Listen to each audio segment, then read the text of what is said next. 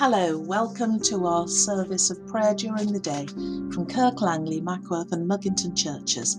I'm Jacqueline Stober. Today is Saturday, the 13th of February. O God, make speed to save us. O Lord, make haste to help us. Your love, O Lord, reaches to the heavens, and your faithfulness to the clouds. What shall I give you, Lord, in return for all your kindness? Glory to you for your love.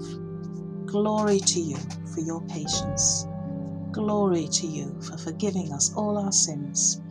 Glory to you for coming to save our souls.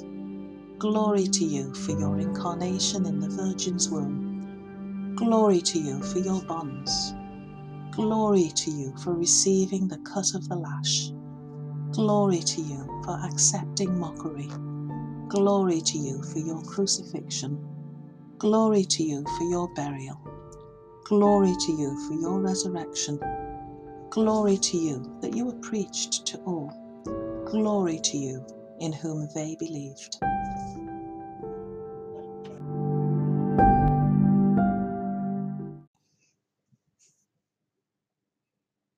Our psalm today is a favourite, Psalm 42. As the deer longs for the water brooks, so longs my soul for you, O God. My soul is athirst for God, even for the living God. When shall I come before the presence of God? My tears have been my bread day and night, while all day long they say to me, where is now your God? Now when I think on these things, I pour out my soul. How I went with the multitude and led the procession to the house of God, with the voice of praise and thanksgiving among those who kept holy day. Why are you so full of heaviness, O my soul? And why are you so disquieted within me?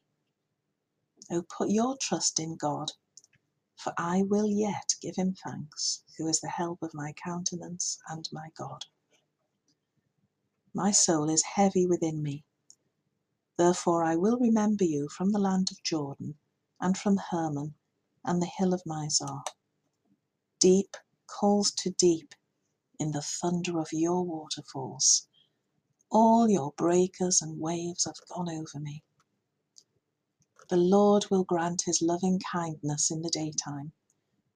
Through the night his song will be with me, a prayer to the God of my life. I say to God my rock, why have you forgotten me? And why go I so heavily while the enemy oppresses me? As they crush my bones, my enemies mock me, while all day long they say to me, where is now your God? Why are you so full of heaviness, O my soul? And why are you so disquieted within me? O put your trust in God, for I will yet give him thanks, who is the help of my countenance and my God. Come, Creator Spirit, source of life, sustain us when our hearts are heavy and our wells have run dry, for you are the Father's gift, with him who is our living water, Jesus Christ our Lord.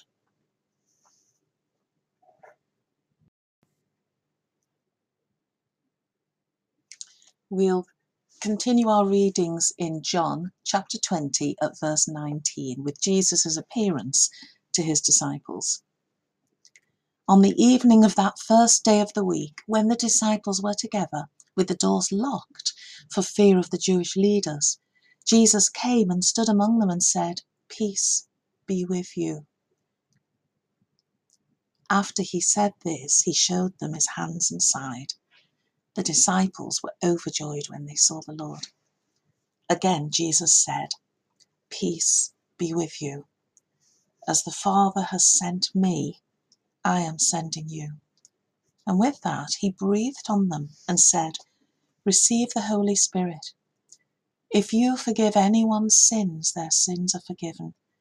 If you do not forgive them, they're not forgiven." Now Thomas, also known as Didymus, one of the 12, was not with the disciples when Jesus came.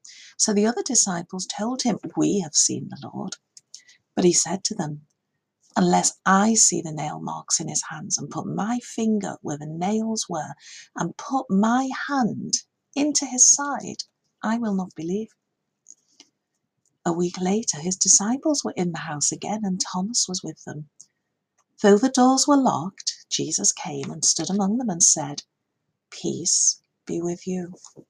Then he said to Thomas, "Put your finger here, see my hands? Reach out your hand and put it into my side. Stop doubting and believe." Thomas said to him, "My Lord and my God." Then Jesus told him, "Because you've seen me, you have believed. Blessed are those who have not seen and yet have believed." Jesus performed many other signs in the presence of his disciples, which are not recorded in this book. But these are written that you may believe that Jesus is the Messiah, the Son of God, and that by believing you may have life in his name.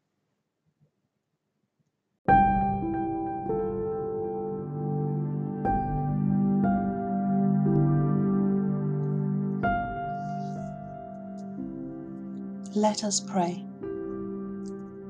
God, be in my head and in my understanding.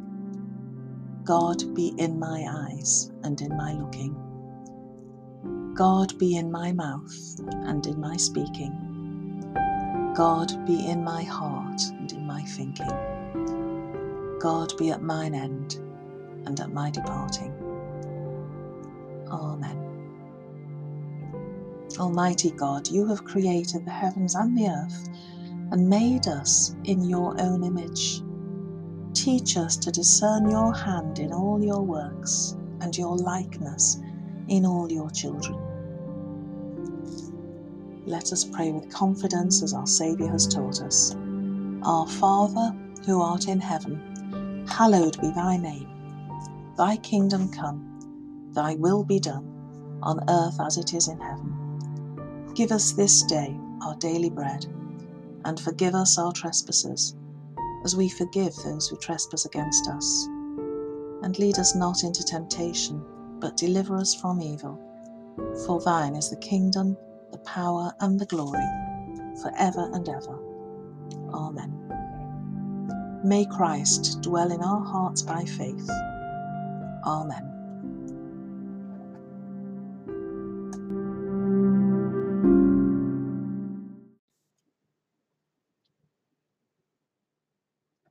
We've got a little bit of time on today's episode, so just to finish off the book of John, why don't we read John 21? Afterwards, Jesus appeared again to his disciples by the Sea of Galilee. It happened this way. Simon Peter, Thomas, also known as Didymus, Nathanael from Cana in Galilee, the sons of Zebedee, and 2 other disciples were together. "I'm going out to fish," Simon Peter told them, and they said, "We'll go with you." So they went out and got into the boat, but that night they caught nothing. Early in the morning, Jesus stood on the shore, but the disciples did not realize that it was Jesus. He called out to them, "Friends, haven't you any fish?" "No," they answered. He said, "Throw your net on the right side of the boat and you'll find some." When they did, they were unable to haul the net in because of the large number of fish. Then the disciple whom Jesus loved said to Peter, "It's the Lord." As soon as Simon Peter heard him say, "It's the Lord," he wrapped his outer garment around him, for he had taken it off, and jumped into the water. The other disciples followed in the boat, towing the net full of fish, for they were not far from the shore, about 100 yards. When they landed, they saw a fire of burning coals there with fish on it and some bread. Jesus said to them, "Bring some of the fish you have just caught." So Simon Peter climbed back into the boat and dragged the net ashore. It was full of large fish, 153.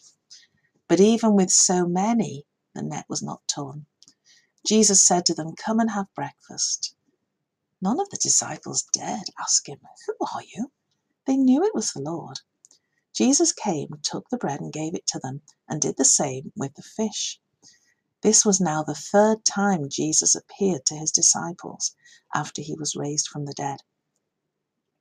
When they had finished eating, Jesus said to Simon Peter, "Simon, son of John, do you love me more than these?" "Yes, Lord," he said, "you know that I love you." Jesus said, "Feed my lambs." Again Jesus said, "Simon, son of John, do you love me?"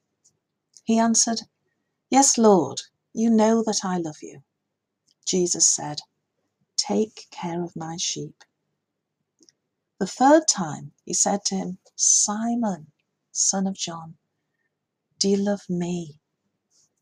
Peter was hurt because Jesus asked him the third time, "Do you love me?" He said, "Lord, you know all things. You know that I love you."